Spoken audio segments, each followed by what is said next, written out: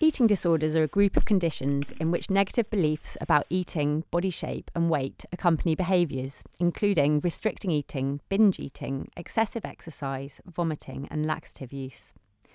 Eating disorders are common among adolescent girls, and increasing numbers of adolescent boys are also now being diagnosed.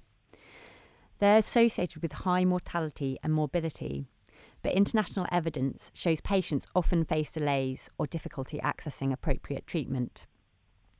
We recently published 3 articles in the education section of the BMJ on eating disorders in younger people.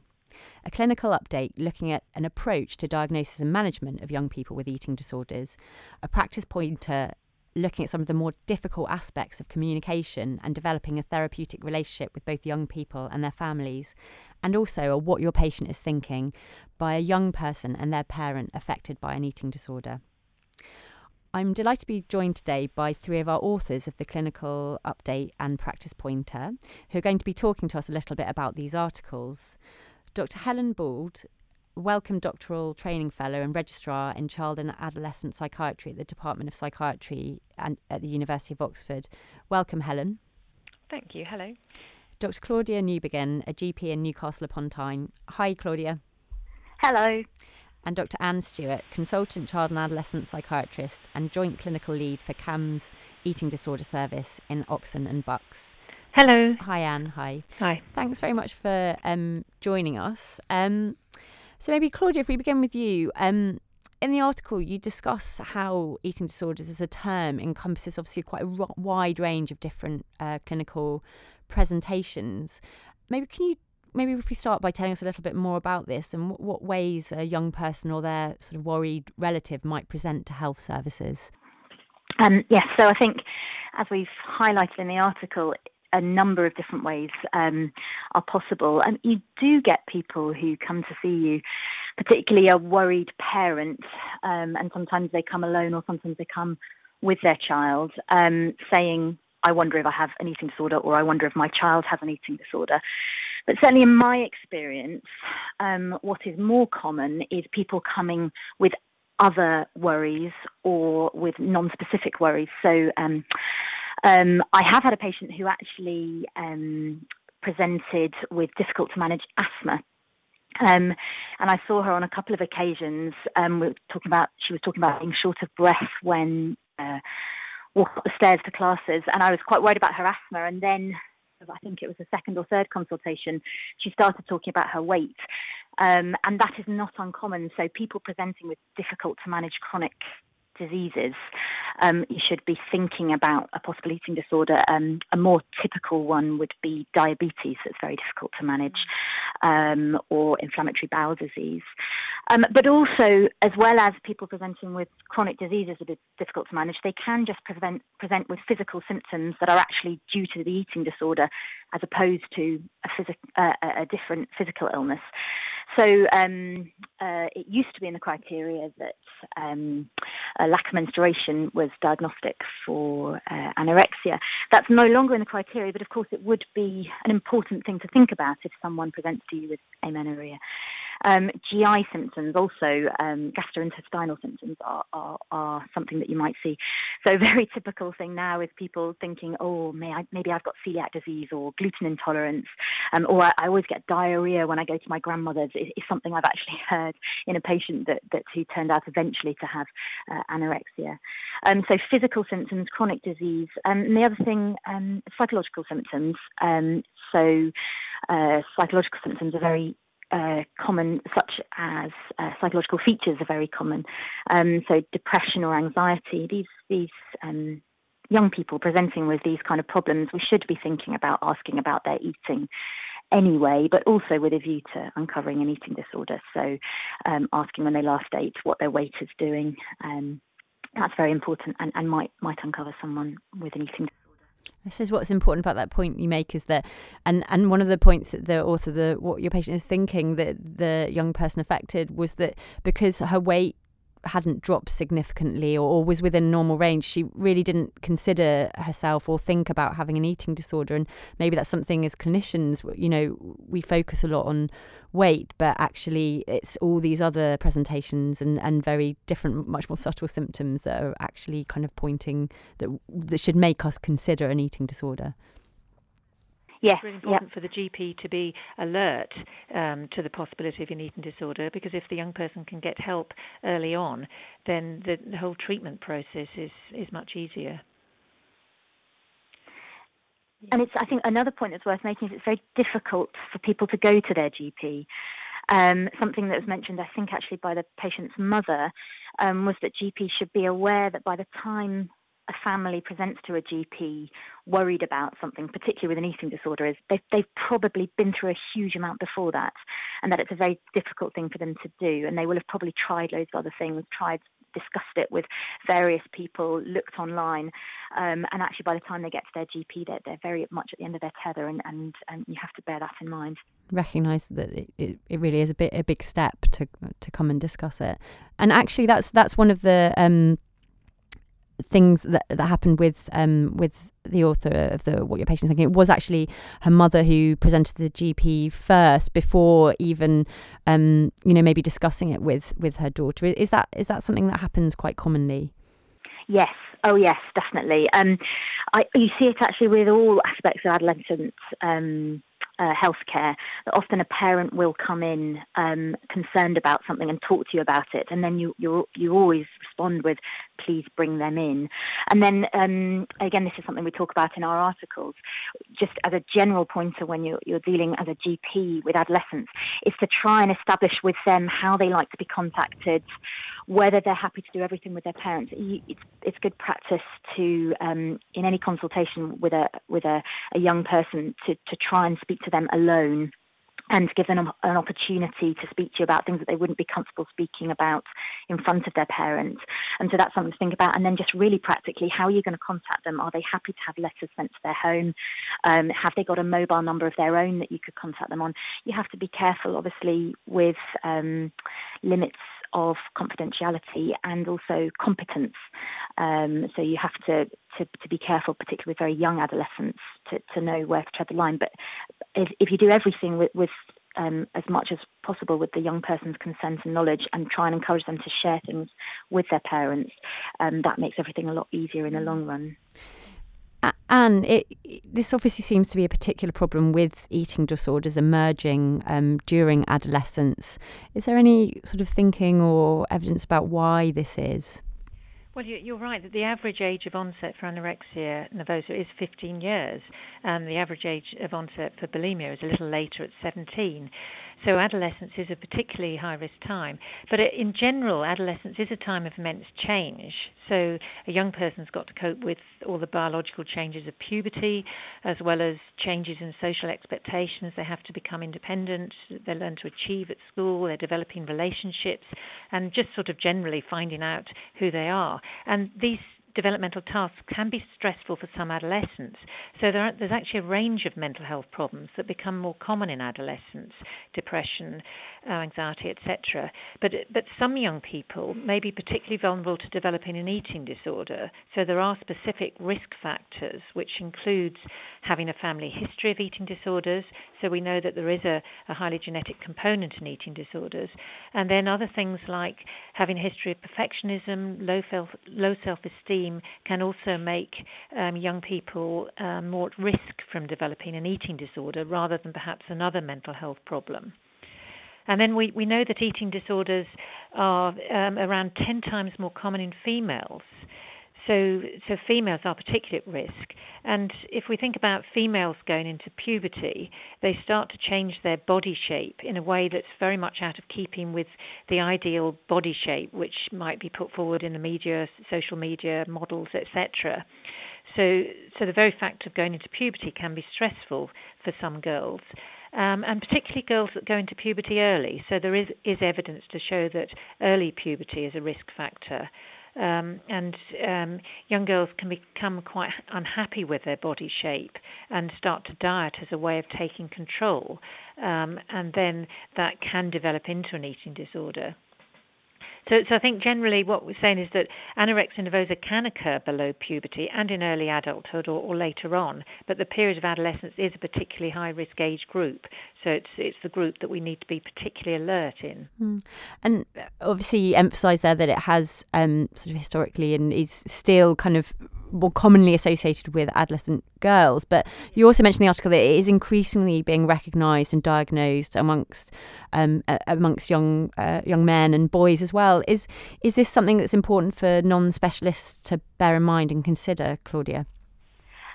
Yes, I mean the short answer to that is yes, because as a non-specialist, if you don't recognise it in boys, then they may not get diagnosed at all, or at least it may be a very delayed diagnosis.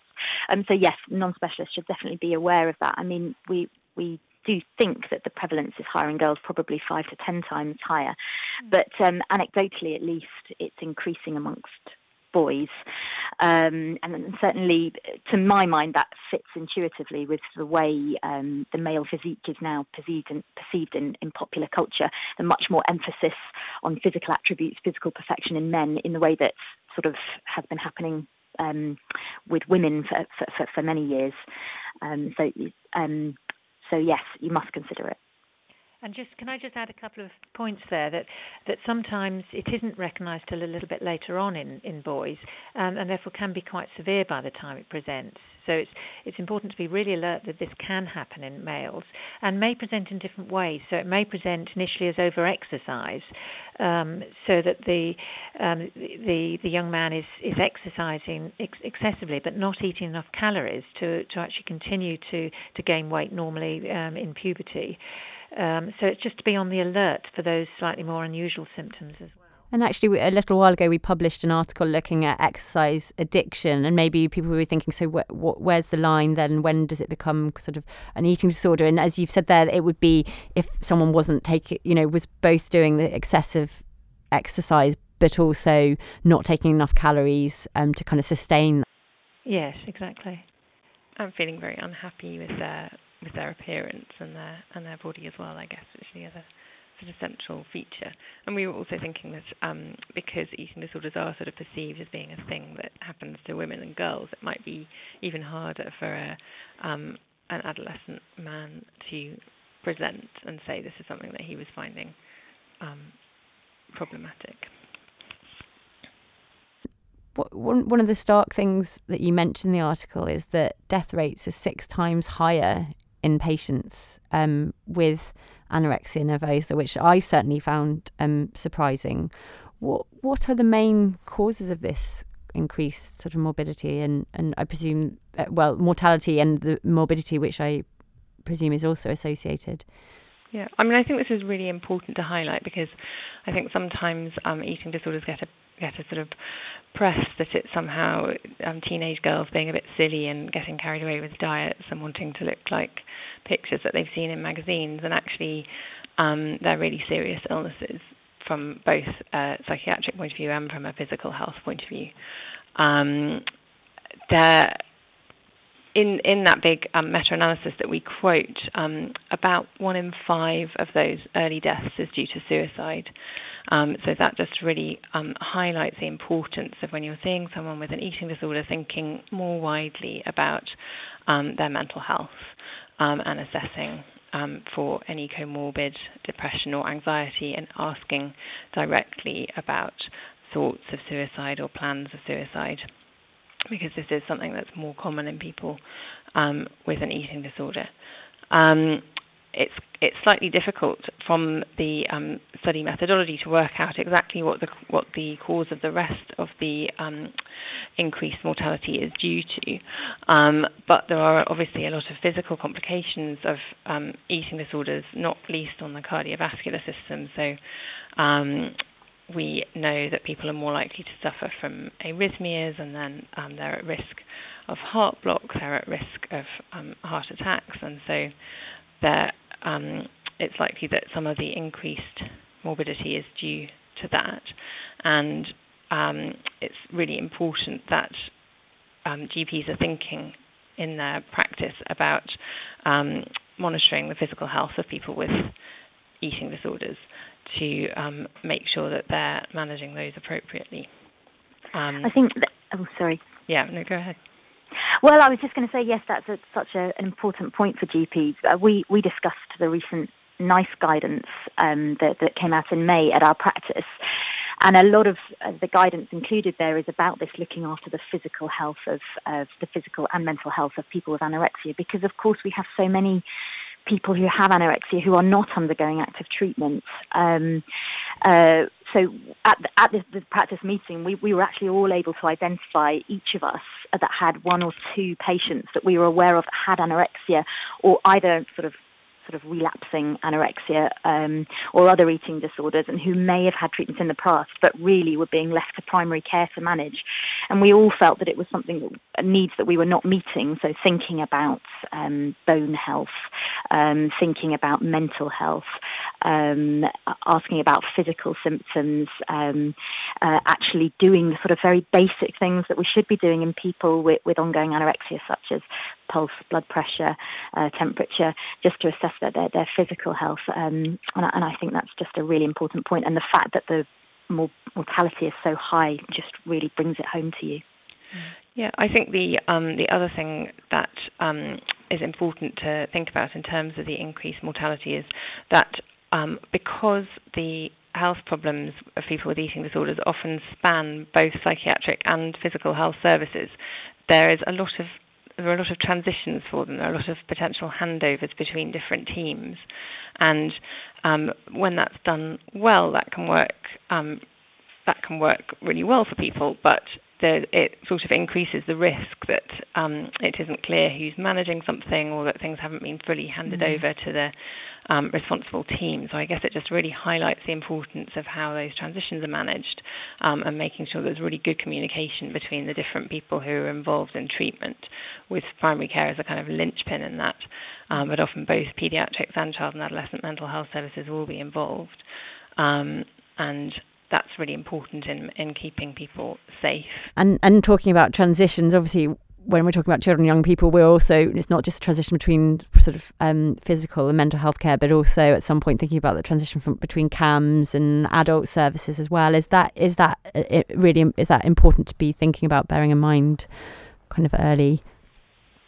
Yeah, I think the transition between CAMHS and adults is very important to do in as smooth a way as possible. I mean, ideally, the people that are referred into CAMHS will be treated and discharged within CAMHS, but there will be a few people that may need further treatment as an adult.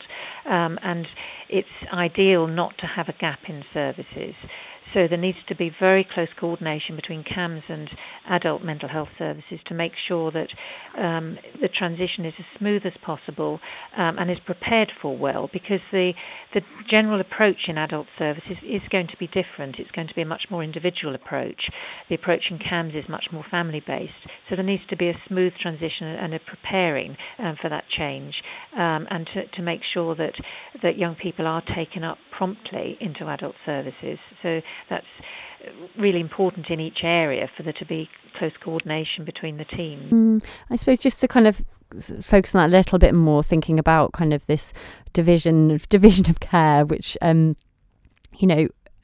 naturally kind of someone sort of will likely be presenting to primary care first. And Claudia, you've touched on the role of primary care in kind of both kind of recognition initially, but then also the longer term sort of care of people who might have, anorexia kind of, in the longer term. I suppose what is the role of primary care kind of in that early diagnosis and management, and at what point should secondary care service become involved? At what point do you think about referring on to secondary care?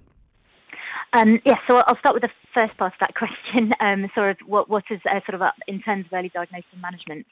What is our role? Well, as always with the GP, your first thing to remember is that someone might be seriously ill, either physically or mentally. So from a physical point of view, yes, you might be thinking an eating disorder, but you need to think about important differential diagnoses.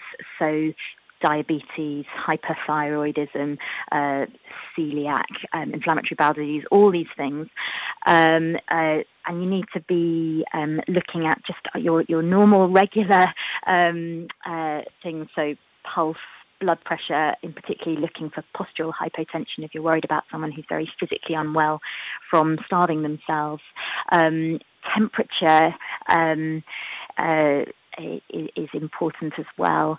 So doing a proper physical assessment of someone in primary care is important, thinking about have they got a different diagnosis or are they just seriously ill from starvation, but also mentally. So are they suicidal? Doing all the things that we all do on a daily basis, but making sure that they are done well. So just assessing someone's suicide risk and how these things are affecting their lives. But also leaving aside someone who might be physically very unwell and you might be considering an admission either to paediatric or medical services, looking at the physical signs of an eating disorder is very important as a pointer towards how unwell they are, even if you're not thinking of an acute admission. So obviously weight is a good thing to start with. But beyond that, looking for muscle weakness, we talk about the sit-up and the squat stand tests in our article, so that's a useful thing to be aware of. Beyond the physical, beyond the examination, you might also think about blood tests and an ECG, because blood tests are helpful with ruling out important differentials. So, for instance, an ESR, because if it was raised, that might point you more towards an organic cause of weight loss. Or an ongoing infection, but also electrolyte disturbance could be very important in someone who's purging. They can make themselves very unwell. An ECG can be important. Both just a low body weight can put you at risk of prolonged QT interval, or of course hypokalemia. So there's lots of things to think about, but these are all things that we do generally in patients with other illnesses. So they're not alien to us, but it might be a leap of faith to start thinking about these sort of physical parameters in someone with an eating disorder. Well, the second part of your question was about when to refer, and I think this is quite interesting. The NICE guidance, I think I can quote it. It says, if eating disorder is suspected, refer immediately to a community-based, age-appropriate eating disorder service. I think Anne's going to talk about that a little bit more. So just to be aware that to refer early, I think, is a take-home message here. My personal experience is that it's quite difficult to refer directly to an eating disorder service, but that is something that is the ideal. Mm-hmm. And do you want to come in there maybe and tell us a little bit about what you might expect once this sort of age-appropriate eating disorder service becomes involved? What would their role be at this point? Well, first of all, just to say that there is evidence that the sooner eating disorders are treated, the better the outcome. And in England at the moment, the government has increased funding for adolescent eating disorder services and developed guidelines for practice. So there are clear targets now for assessment and treatment. Now, this may not be the case sort of throughout, but that's the ideal, is to see young people referred to specialist services within 4 weeks for routine referrals and start treatments within 4 weeks, and within a week for urgent referrals. And we're encouraging GPs to refer within the early stages of the disorder, because the evidence is that the sooner you treat, the better the prognosis. And is this along the lines of the sort of early intervention model, like we've seen with early intervention in psychosis? Is it that sort of model that's being developed? Yes, in a sense it's similar, although of course eating disorders are more common than psychosis. So it may be that the specialist services won't be able to actually treat everyone presenting at a very early stage, but actually doing an assessment and working out the best plan is really important to do as soon as possible. And specialist eating disorder services will be using evidence-based treatment and will be equipped to deliver the right services that produce the best outcome. And I think coming back to the GP thing here, while you're waiting for referral, you can be getting on with the physical assessments that we were talking about. So if you're not taking blood the first time you see someone, you can refer someone and then arrange to sort of see them again. So there's lots that you can be doing while you're waiting, if you have to wait a little bit longer than ideal. Mm-hmm. And once accepted and kind of accessing specialist services, what sorts of treatments could people and young people and their families expect to be offered? Yeah, well, as Claudia was saying, the new NICE guidelines came out earlier this year, and the key evidence-based treatment for young people is a family-based approach. This was first developed at the Maudsley Hospital in London, and is an approach in which parents are encouraged to help the young person re-establish normal eating. So the eating disorder is seen very much as an illness which has taken over the young person. And in the first phase, the parents are encouraged to support and supervise all the meals, so almost as if they're taking charge, because the young person is unable or unwilling to do it. But as time goes on, the control is gradually handed back to the young person. And then in the final phase, other issues such as the adolescent learning to become independent again, or any difficulties with family relationships may be addressed at that point. So the parents are not seen as the cause, but as a resource, and they're very much in there helping the young person to recover. So that would family meetings would happen on a weekly basis. Very often siblings are involved, and that's the approach that's recommended first line. But for those, I was just going to chip in there, Anne, because it is a really successful approach, and it works for about 2/3 of the young people who have that, and it does put the parents sort of centre stage in terms of helping their young person to get better, and thinking of their young person as being very much separate from their eating disorder. So some families and young people find it helpful to think of the eating disorder as having a sort of bullying voice that can be very loud, very dominant for the young person, and very difficult for the young person to not do what the eating disorder wants them to do, which is to not eat and to be over-exercising, or perhaps to be making themselves sick. And the family aren't sort of ganging up on their son or daughter, but they are helping them to fight against that bullying voice. So that hopefully helps the parent to position themselves in a sympathetic and understanding point of view position, where they can see that the difficulty that their child is going through, but at the same time being really firm. Starvation isn't an option. The young person needs to be eating. Food is their medicine. They need to be getting back to a healthy weight. And the specialist eating disorder services are really well placed to position parents to help them to do this, because it is a really difficult, draining, exhausting process to go through. But they will be being supported in that by specialist eating disorder services. We've given some resources online in our clinical update as well, and I think one particularly useful one is the Maudsley Parents website, which is from the people who developed that family-based treatment, and it sort of talks through specific scenarios that parents have gone through with their young people and found particularly challenging, and offers them some advice and guidance to try and help them through and help them to manage it. Mm. And just so in terms of other treatment, for those that either don't respond to a family-based approach, or where it's not appropriate, or maybe sometimes for an older adolescent where individual work might be more appropriate, a specific form of CBT focused on eating disorders can be offered, and this is highlighted in the NICE guidelines as a secondary treatment. So there is considerable evidence for this treatment in adults, and some emerging evidence in the adolescent age group as well. And this is a treatment where the therapist will work collaboratively with the young person to help them establish regular eating in the first phase, and then address any concerns about weight and shape and other psychological difficulties, and help the young person maintain a healthy lifestyle and maintain recovery.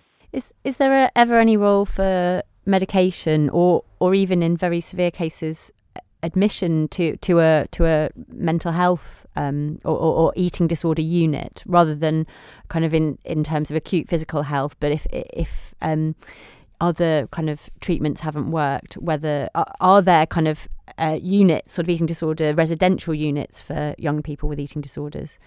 Yeah, I think this is a good point too. But firstly, just regarding medication, for anorexia nervosa, there's no specific medication recommended as a treatment for anorexia. Although, of course, if a young person suffers from depression alongside their eating disorder, they may be offered specific medication for the depression. But then in terms of young people who find it really hard to get well in the community, there are a couple of things. Some areas do offer home treatment teams where staff can go to the family home and help in the process of refeeding, but that's not available in all areas. But it is also possible to admit young people to specialist adolescent units, either units that cater for a range of adolescents with mental health problems, or there are also some specific units that just deal with eating disorders. And it's important to help the parent and the young person not to feel they failed if this is needed, but just to highlight that sometimes the disorder is so severe and entrenched that actually more specialist and intensive help is needed to get the young person on track again. But the family will continue to be involved and will need to be involved again when the young person leaves hospital. And the aim is to only keep them in the unit for as long as is needed to get them back on track and minimising the medical consequences, the severe medical consequences of their eating disorder. So it can be very helpful in certain cases. Do eating disorder services have a similar issue with child and adolescent sort of bed availability as there are kind of for other conditions? I know that's obviously been in the press and reported a lot recently. So yeah. I mean, I think you're right that there is an issue that each area will have their local adolescent unit that they refer to as a general matter of course, but sometimes there aren't enough beds, and it is possible that young people may have to travel to other units, and that is a great shame because it's much more difficult for the family. So that's not ideal at all. And I know that the government in the UK are thinking about this issue and working out how to actually improve this situation. But where a young person needs inpatient service, it's important to go for that. And sometimes this may mean that the family has to travel. But having said that, we recommend, if at all possible, for the young person to be treated in the community. So the step to go into inpatient isn't taken lightly. And ideally, the treatment will happen entirely in the community. That's the best option. Just going back to some of the reflections in the What Your Patient Is Thinking article, and the young person there sort of talks about struggling to come to terms with her diagnosis and actually really not realising that perhaps despite she was going to services that she did actually have a diagnosis. Is this common in young people, and is this perhaps sort of lack of insight, lack of awareness, something that can influence outcomes? Well, I think this is a really important issue, and the What Your Patient Is Thinking article really highlights this, that many young people do find it hard to accept the diagnosis at the start and will often say, well, there's nothing wrong with me, even when they're patently very unwell and their blood tests and their physical examinations show this. They will still find it hard to accept that they're unwell and they have a diagnosis of an eating disorder.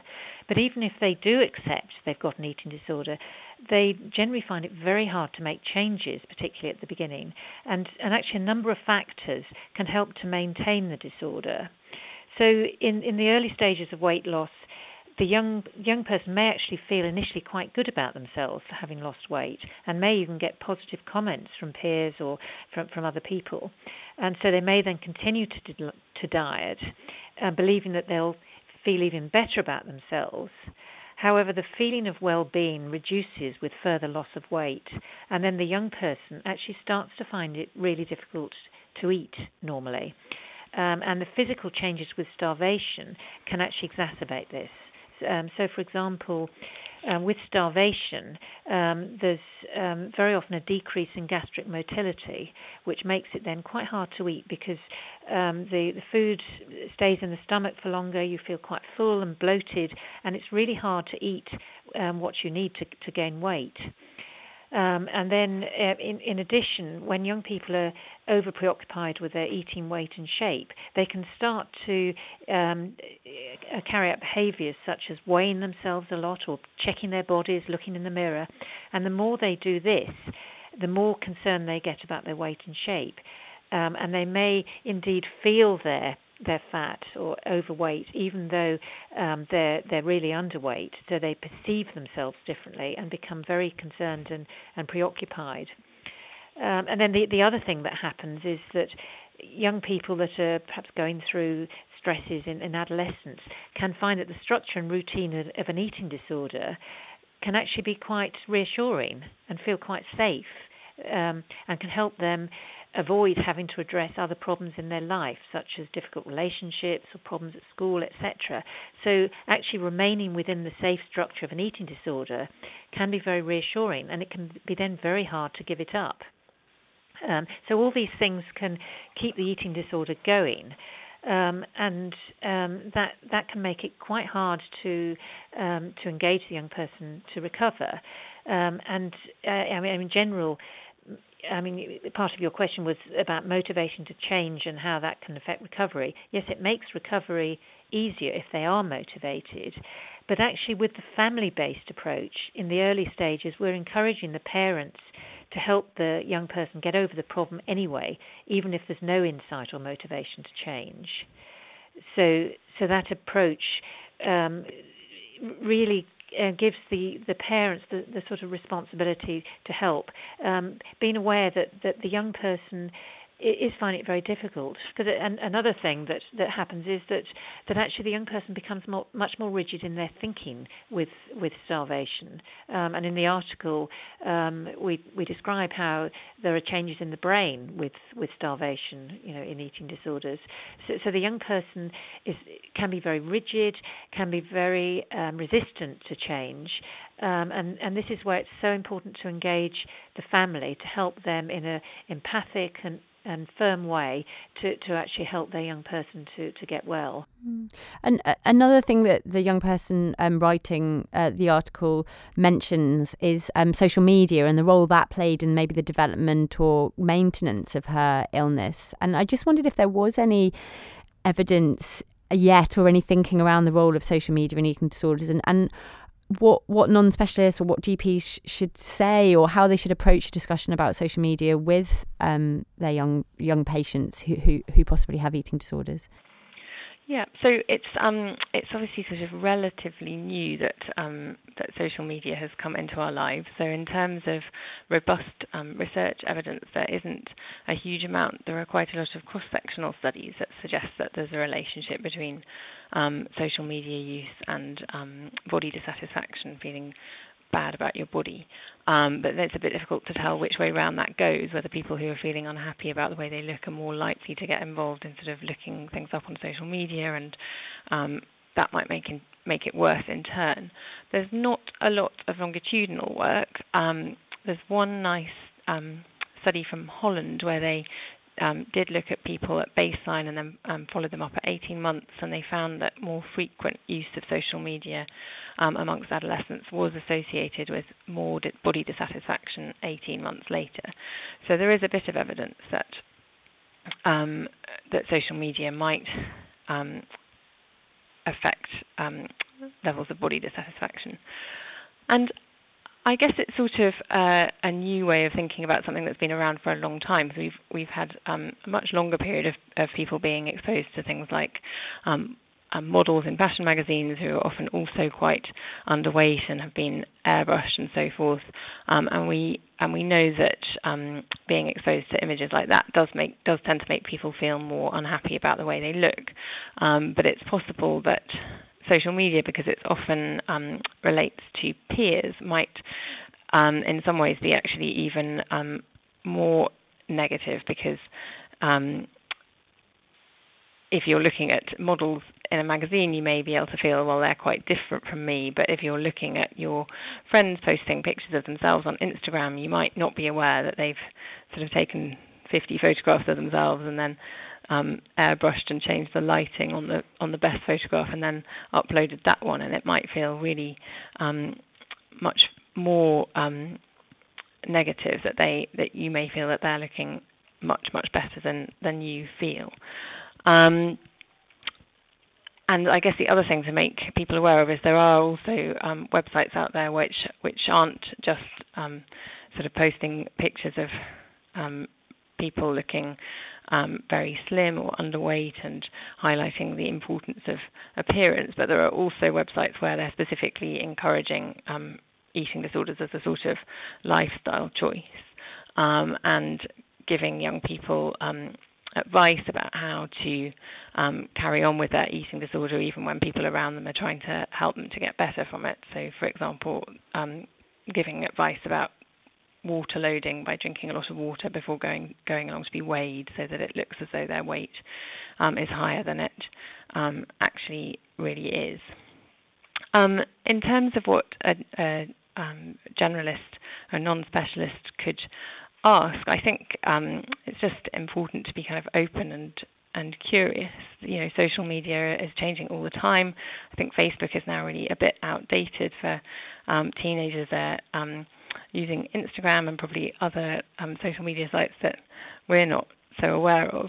So just exploring with them whether they're spending time online, what sort of things they're doing online, and then maybe going a little bit further with them and thinking with them about how the time that they're spending looking at those sites makes them feel, whether they think it's helpful and making them feel better about themselves, or whether it might actually be doing the opposite and making them feel more negative about themselves. So I think it may definitely be a factor, and it certainly sounds like the What Your Patient Is Thinking article, the young person very much feels that social media was quite a big factor in how she initially got on well. Was there anything else that you particularly wanted to touch on that you felt like we haven't? That we wanted to just emphasise for the non-specialists, but for GPs, just to think about eating disorders. Just, you know, by listening to this article, hopefully people will be more aware of it. So just to consider it if a young person presents to you with a wide range of symptoms. And also just another final sort of take-home message is that the research shows that the prognosis is really quite good for adolescent eating disorders. If they're referred early and treated with the evidence-based treatments, they're likely to get over their disorder. So at least around 60% will actually recover. That's much better than the prognosis for those referred in adulthood. So I think the message is refer early, and the outcome is likely to be good. Yeah, fantastic. So thanks very much, Helen. Thank you. Thanks, Claudia. Thank you. And Anne. Thank you and goodbye. Thank you very much. Goodbye. You've been listening to Helen Bald, Claudia Newbegin and Anne Stewart talking about their education articles focusing on the diagnosis and management of eating disorders. They are now available on bmj.com alongside a What Your Patient Is Thinking article by a young person and her mother also affected by an eating disorder. That's all for this episode, but if you want to hear more of our podcasts, then they're available on iTunes or wherever you get your podcasts from. If you want to listen to our full back catalogue, then subscribe so you don't miss out on any, as we'll be back soon with more clinical content. That's all for now though. Thanks very much for listening.